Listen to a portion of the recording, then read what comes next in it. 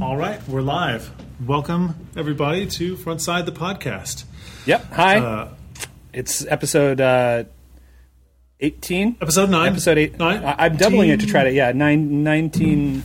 To give a little bit, we're almost into the... It's kind of like when you start a business. Digits. When you start a business and you never issue your first invoice as a number one, because that's for amateurs. So you got to start it at like 158. So whenever I have a little business that I'm starting and I send somebody my very first invoice, I always start at like some crazy number. They're like, oh, this person has customers for real. Like, yes. Number 158. Yes. They must have at least 3. Oh, yes. Yes. These guys are for real. Seems legit. So yeah, hi. It's been too long, Charles. It's been too long. We've had many conversations, but we haven't put them to tape, so to speak. Mm-hmm. It's been busy around here as it gets, but we got to carve out the time. We got to make it happen. If we don't, it's definitely been the summer. Nobody else will. It's been the summer of love here at the front side for sure. Yeah, a lot of stuff has happened. Mm-hmm. We have a new apprentice, Casey, who is super awesome. We've done just a ridiculous amount of client work, and I guess in the way of news, like I'm giving a talk in November at Buffalo's Nickel City Ruby, which I'm stoked about. I'm staring at a robot that is mostly working, that must fully work by that point. Mm-hmm. Yep, that's it. But it's really fun to work on, and I wish we could say we weren't podcasting because you were working on the robot. But that's not entirely true. No, it's also been gathering dust. It's right next to the podcast mic in the storage room that looks like a scene from Indiana Jones. Yeah, it's looking at you accusingly. My robot is being worked on by top men. But we need to get to if you want any help with that. I know that the work we did there at RailsConf on it was a lot of fun. I was really hoping you wouldn't say anything about that because I really did not want to publicly acknowledge the fact that you have basically driven this. I'm giving a talk about it, so I think I have to take all the credit. I think people aren't supposed to know that you're the person that actually was like, actually, the way that C extensions work is this, dummy. You were nicer about it. I called you an asshole, if I recall, if memory serves correctly. But yeah, it's cool. We get to do when things slow down a little bit, we get to do some really cool stuff. I think I'm excited to jump back into that and wrap that up and talk to people about it and use it to teach kids the programmings. Raspberry Pi is amazing. Why didn't anybody ever? Oh yeah, tell what me are you doing with your Raspberry Pi? I saw you have like this crazy setup in the other room. I haven't even asked you about yet. So my idea is I actually want to build a laptop for my son, but I want to build a laptop that he can build. So it's actually kind of cool project because my dad is really into woodworking, and so what we're doing is we're kind of combining 2 generations of expertise for the 3rd generation. So right now he just turned 5. He can't read yet, so a full-fledged computer is probably not isn't exactly what we want for him right now because we want him to experience that kind of raw textual interface first. So what we're going to do is I've got the parts. I'm going to assemble all of the electronic components, and then my dad is building a cabinet for this thing to essentially make him a laptop. And then what we're going to do is we're going to actually this Christmas we're going to give him the cabinet and probably have like a dry erase or a plexiglass screen on it, and there won't be any computer parts in the middle, and he can assemble it himself and then play with it, and then in 6 months' time or for his birthday the following year, we're actually going to give him the computer parts, and then we're going to help him build it. So he's going to actually get the box as a toy. It's going to be a toy computer to start out with. And then, like Pinocchio, it's going to become a real computer. So it's sort of a long troll. Yes. It's like, hey, it's like a computer, except it doesn't actually work. And then you'll build one, and it'll be like a computer, except it won't actually work. And then you give somebody the gift of frustration of technical problems for a lifetime. You've got such a fresh take on it. I don't want to sound jaded or anything, but no, man, that's really cool. It's the sort of the combined noble profession of woodworking with the tech wankery that we do. Right, and so it's going to be horrible, but we're giving ourselves till Christmas so that we can work out the bugs. Like the problem is, it's all these great ideas, especially this is something we encounter in software all the time. You have all these great ideas, but unless you're willing to really, unless you plan ahead and you're willing to say, okay, I've got this thing that's happening in 6 months, I better start on it now. Yeah.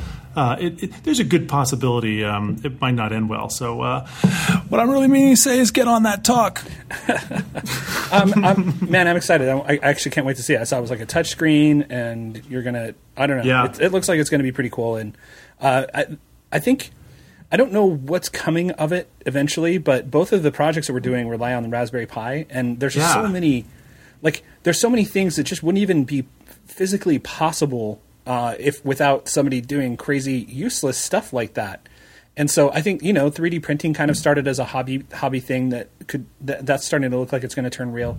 So it's kind of a cool time to be involved with technology, because we're we're taking some of the everybody in technology. There's so much money churning around in it, and everybody's thinking about monetizing stuff. But it started from play. People were playing with stuff, and these forms of play kind of spun out and turned into things that changed society in some way or other. And so it's really cool to see play kind of come back into it, because it's kind of in stark contrast. You see, a lot of people are mad at Silicon Valley for looking at how to monetize everything and how to Uberify everything. And so it's really cool to see this sort of counterpoint where the people that are really passionate about technology are kind of jumping back into getting your hands back on the technology instead of trying to productize everything. So, right, that can come later. Even Apple grew out of a user group. Right? Yeah, I think wow, I didn't think about that. And I was reminded when you talked about building a wooden case. I mean, that's what the Apple I was. It was just this soldered together circuit board that these two dorks in their garage were doing in a wooden case. So, I guess what I'm saying is, if your son is not a billionaire in 10 years, I've obviously failed as a parent. you should really take a hard look in the mirror. That's all I'm saying. So I wouldn't go that far. You might not look what you see. So yeah, so that's all cool stuff, man. I'm excited to see what comes out of that. You'll have to throw a blog post up or something when it's all done. Yep. Likewise. So we did have a topic that we wanted to talk about today, and we have a few minutes to talk about it. And it's funny. It's come up so much that I want to broach it, and it doesn't sound like it's a deep and rich topic on the front, but you open it up and there's so much inside. And so the idea of jQuery, when you're writing front-end software like we do every day, all day, jQuery is a fact of life. It is in every project, and everyone has written everything that needs to be written for jQuery already. All of the tools already exist out there. Widgets already exist out there. But when you're actually building a rich desktop-like application, there are some challenges and limitations and some things that jQuery widgets pose. And it doesn't, like I said, it doesn't sound like a big topic, but unpacking that actually kind of gets at the root of what I think our jobs are about. So I wanted to fish from, because you were the one that actually proposed the topic, so I kind of want to know what you were driving at. Well, it's just that, like you said, it's something that we actually struggle with quite a bit. I mean, we do most of our front end work in Ember, but there's just so much existing art out there in the terms of jQuery plugins, and not even like jQuery plugins, like, just like Bootstrap libraries are things that we've dealt with. Type Ahead is at least nominally a jQuery plugin, but it's essentially a standalone piece of JavaScript.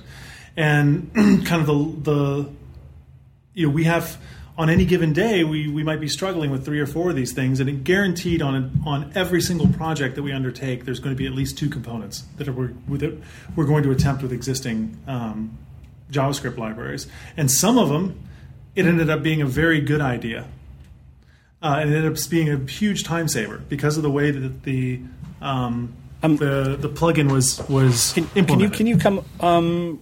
Maybe we'll come back to that, but keep the example in your mind. So some of them have been a really good idea, and some of them have been beyond extremely painful. Have been borderline impossible, basically exposing incompatibilities. Right. And so the question is, how can you presage that? Yeah. Is something that I've been thinking about. lately. Like, what characteristics, when you're evaluating, should I use this or should I roll my own? How can you tell if this is going to be a time sink? It would be nice if there were, a couple of heuristics that you could kind of look to say, well, this looks like it's got the fixings of a nice meal, whereas this one is just going to taste bad, and we're going to fight with it, and it's just going to be a millstone around our neck. Yeah. How do you know? How do you know if the jQuery plugin that's sitting there holding a pen is about to write you a nice big check or stab you in the eye with that pen? Right. I like your analogy much better. And I certainly don't pretend to have any insights or answers to this, but it is something that I've started to think about. And so anyway, yeah, that's okay. That's the Well, let's I unpack it a little bit. So you said sometimes you get the jQuery plugin saves you a bunch of time, writes you the check, and gives you some of your life back, which is like the point of reusable software, is to give you some of your life back so that you're doing interesting stuff that is focused on your business problem at hand rather than writing this ancillary yak-shaved stuff. So what's an example of a jQuery plugin, and what are the criteria on which it qualified as something that was a good idea? Okay, so one that I would hold is something that was pretty easy to integrate with and ended up being an overall time saver. And you might actually, based on a conversation we had this morning, you might actually disagree with me on this, which is totally fair. But I would say that the Twitter type ahead is an example of a time saver, and I can point to a few things about that API that I think that make it that way. Now there are definitely a couple of drawbacks, but so what's good about it? Because I can tell you what some of my issues with that one specifically have been, but generally I think I agree with you in the idea of why it works and drops in and is able to be included. So one thing about it is it has pluggable data sources. So there's essentially in-memory JavaScript that you can just drop in and you can pass to the type ahead component when you create it, that will tell it to give you callbacks whenever something is selected, and will completely and totally abstract away the transport of data to and from the server. So you can get involved to negotiate with the server, and you can get involved to negotiate the response from the server, and you have complete flexibility there. So basically, so if you're building, for example, when the component detects that it's time to go ahead and it wants to do some auto completion, control is completely and totally passed to you, and you can query the server, you can parse the results, and then there's a well-defined interface to hand it control back to the type ahead component. So that for the parts that are meant for extension, it's very easy. It can be done all in JavaScript, no HTML. And the other thing that I would add to it is that there's a consistency between the evented interface and the imperative interface. So that, and I think this is a principle that makes working with these APIs a lot better. In other words, if I call a method, like I say set the selection directly, it fires the selected event. If a user comes in and they actually select something manually, it fires the selected event.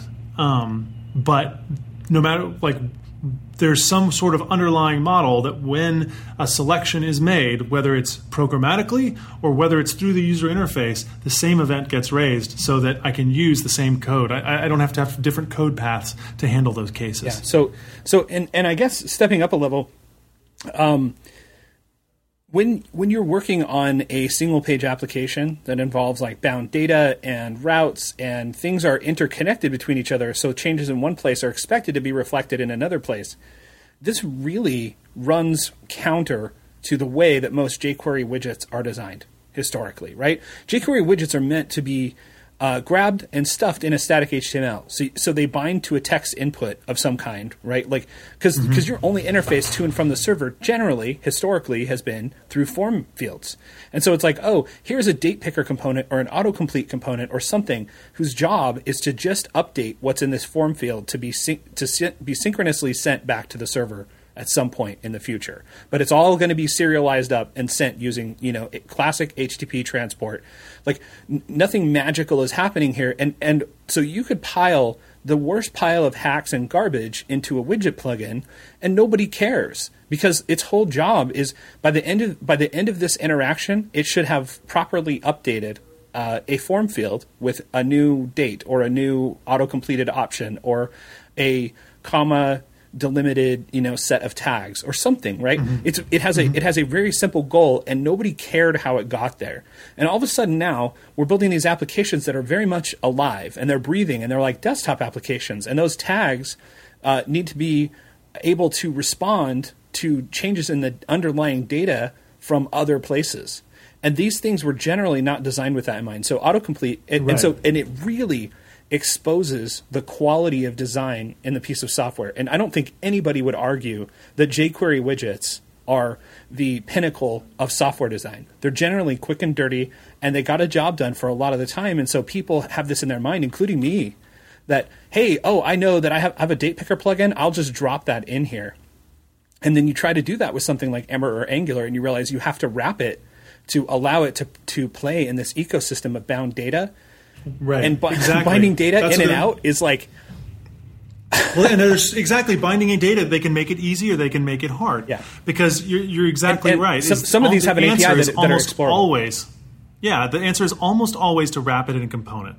And what that means is your application proper has a data flow network, whether you're aware of it or not. But like that's kind of the underlying thing for this next wave of the current wave of frameworks like Angular and like Ember, where you've got data that's very clearly related to each other and flowing around. But then at the borders of that data flow network, you have I kind of think of it as like the sewer at the castle wall. Stuff can go out and stuff can come in.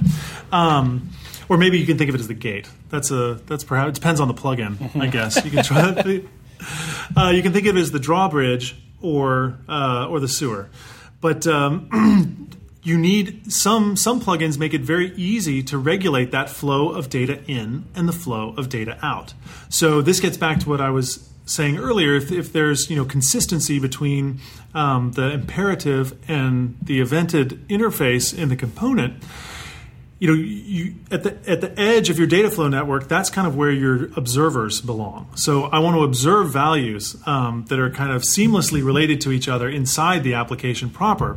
But inside this component, on the edge of my application, I can set up an observer, and when a new value kind of comes down the pipe, I can kick it over to the plugin, to the component. And if it's got a nice imperative API for like setting, a date object, not a string, or something like that, so that I can be sure that if I set this thing through the imperative API or the user interface, the exact same set of ripple effects are going to happen.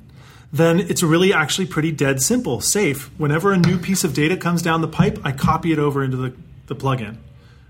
And the same thing goes for when, on the evented side of the plugin is, when the user interface of the plugin, something happens that raises that event, I can listen for it, and then I can copy it into the data flow network of my application, and then it'll get propagated to all the places that it needs to get propagated. And if it goes around there and comes back in some other form, then I can copy it down and eventually it'll stabilize. And so there are, so there are some plugins out there that are very data driven like that, even though the API to them is imperative rather than reactive, or there's a combination of both. Those kinds of things make your life a lot easier. Yeah. So my experience is with the best and worst has to do with, like you said, where that data lives and how active is that data. So sometimes, there's cool active data that is like, active in that, like it's the type of, it's like the person that is jogging at the stoplight. It's just ready. It's always ready to go. That data lives in JavaScript land, and it's live bound, and it's consistent within the plugin, and it's always looking for like the next thing that it should be doing. And you can always tell, like, because the data is stored in JavaScript and is consistently managed within a plugin. And then you see really lazy plugins where the data is like, just like it's like the data is like it's shuffled around inside the event listeners, or worse, it's pushed into the DOM. And so like and data that lives in the DOM is the 800-pound man that has to be like craned out of his house. And so for example, the Bootstrap popover stuff, where I was going to say we need to get on to a more pathological case. Yeah, so it like in the worst possible case, the most important data that you have is turned in Bootstrap popover is turned into a string of DOM stuff and supposed to be smushed into the page, and it just lives there laying around like a lump while it waits for you to hopefully like rebind your click events on it somehow with it's just the grossest thing. It's the grossest, and managing HTML in general is the biggest problem. And the biggest problem that we've had with the type ahead is the HTML that it generates, and managing that HTML. And so in the case of the type ahead, it's like the placement. Like you have to get in there and muck around with where it's going to place the HTML. Is it going to put it in the body tag? Can you tell it? Can you configure it? Whereas, a jQuery plugin that just puts its content in line somewhere is going to be much more manageable from that aspect. And the problem with the Bootstrap popover is that it's a component that embeds HTML inside other HTML. And really, that's the death kiss. Because of the way that modern MVC frameworks work is that HTML is generated for you. And really what you're providing is a function to map a model into HTML. And so once you generate the HTML, any code that you hand it to is now dead. What in our case, we were trying to embed some generated code inside of a Bootstrap popover. And so the Bootstrap popover did not let it basically, through its API, it lets you pass it a string of HTML to embed in the popover code, right? So I'm clicking something, and then I show a popover, and Bootstrap needs to know what's the string of HTML to put in that popover, and you have to store that as a string. And they could have done it a little bit better by giving a function. Say, let me pass you a function, and when you need an HTML element to put somewhere, come talk to me. Come talk to the function. But they didn't do that. And so the more a plugin asserts control over the generation of HTML, the less of a payoff it's going to be. Like, that's a big, big, big problem, because part of the promise of these frameworks is that they will control the HTML for you. And so when you hand it off, that HTML becomes a dead fish. And so this was the problem that we were having is, the first time when you did the click, we were able to generate the proper HTML in the popover. We essentially made it as a computed property off of the model, rendering a template. But then, because we were passing it as a string and no other code could have reference to it, it was a dead fish. Yeah. If we changed something else in the application, the stuff in the popover did not change to reflect that. And then it got worse because we wanted to embed a popover inside a popover.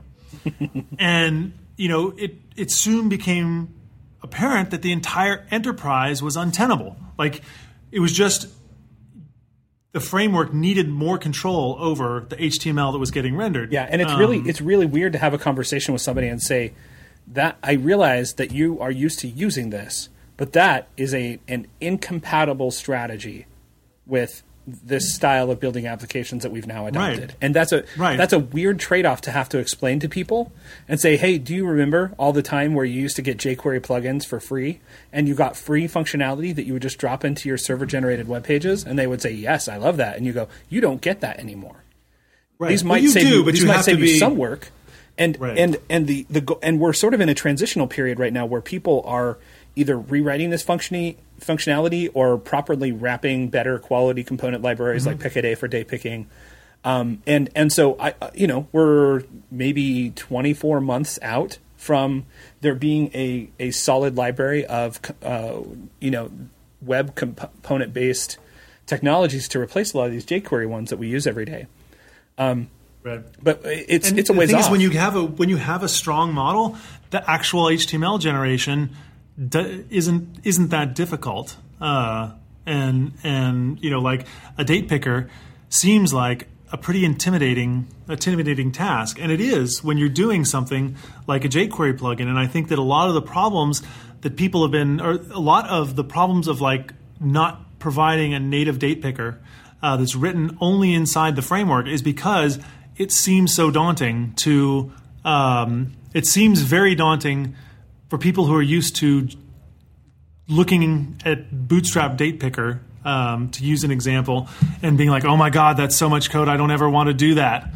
Whereas, if you take HTML generation off the table and updating that stuff and not worrying about event listeners and all that kind of junk, then it actually becomes a lot more tractable. And so I think that hopefully what we'll see is a move towards more stronger in-memory models of the concepts that these components are trying to represent, and then binding a user interface to them becomes much less stressful of an exercise. That's a good point. I think people have not even tried to think about it in terms of models. They've tried to think about it in terms of imperative programming and, hey, I just need to solve this problem. And so when you're looking at a date picker and you click next month, it has to go, oh, wait, what is next month? Hold on. And it does all of this stuff kind of on the fly rather than having a solid concept of what months are, that it's sort of a linked list that moves things in time. Right, and so all you're doing is shifting a single month. You're updating a single reference, and everything else just falls out as a consequence of that. And like I said, I think we're a little ways away from this being sort of a more widely adopted mindset, but you're starting to see it. Like you said, the Twitter type ahead has a pretty well constructed API. I'm really impressed with what I've seen from Pickaday. Right. And so I think things are. And again, the problems that we've been having with that really have come down to the HTML that it generates. Yep. It basically inserting stuff into the DOM, because essentially what you're doing is you're creating a large private API surface area whenever you do that, and so just having to kind of putting in all the hooks to bind that. And the more HTML generation that happens, the more of that private API, undocumented API, you have to cover. Yeah, and I guess the hard part for me as a developer was coming to grips with the difference between how free that stuff is in coming from a Ruby on Rails background. And somebody will even write a gem, so you just have a little helper in your DOM, and you're like, oh yeah, do the date picker thing over here. Coming from where that's totally free to where that's a relatively expensive thing to do, until these, like I just saw a really great Ember wrapper for one of these date pickers that for most people will just drop in for them. Right. But I love to you harken back to I don't know if you saw Rich Hickey's talk at RailsConf 2012, but my favorite part of that was he was saying it's important to realize the difference between simple and flexible versus easy. Gem install hairball is easy, but it might not be the best or more flexible long-term solution. Yeah. And so, just most people. You're right. We're going to see more flexible and simpler solutions, and they will become easy. Yeah, because you're not used to having to as crack. A consequence. You're not used to having to crack those open, and you're not used to having to weigh the quality of a plugin's API. That's a relatively new concept if you're building. Right, but at the same time, the expectation of what a web application should do is changing, and it's increasing. Like, I find myself more annoyed at GitHub on a day-by-day basis by the fact that stuff is changing in my world, and the web page is not updating to reflect that. Like, it's very clear that they've got a lot of those issues hanging out in there. Now, I do think that it's great software, but what I'm saying is like those didn't bother me a year ago. But yeah, you're starting to see. I think user demands are starting to go up. I agree. Exactly. It bothers me when I I'm trying to think of a recent example. You add a comment and then it doesn't update the comment count badge on the screen. Like there's some observer that's not there or whatever.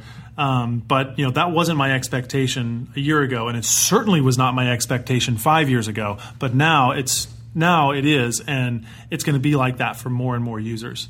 I agree, not less. Yeah. So anyway, we're at 30 minutes. My God, shut the hell up. Has it been that long? Yeah. Well, it's. I'm excited to see where things go with this because it's. Just so if you check out Ember-Pickaday on GitHub, Pikaday, there's a really solid Ember component that the maintainer is improving rapidly, and it feels like a portent of things to come. Like I just did that Ron Paul gif of "It's happening." So it's starting to feel like this idea is getting traction, and there are ways to share code. And so if people are out there trying to build single page applications, everyone has run into this and will run into this. And I urge you to take the crappy solution that you hate that you've created and put it out into the world for criticism and critique and other people to improve. And let's take some of these terrible things and see if we can't make them better together, or look at it and realize it's worth scrapping and building a component from scratch in certain cases. Whatever it is, it's really cool to see this idea is already starting to get traction, and it's I don't know. I'm looking forward to I welcome our new component overlords for sure. Mm-hmm. All right, man. Well, let's have a good week. You have a good weekend, sir. All right, you too, man. All right. Thanks for the talk. Yep. All right. Bye. Bye-bye.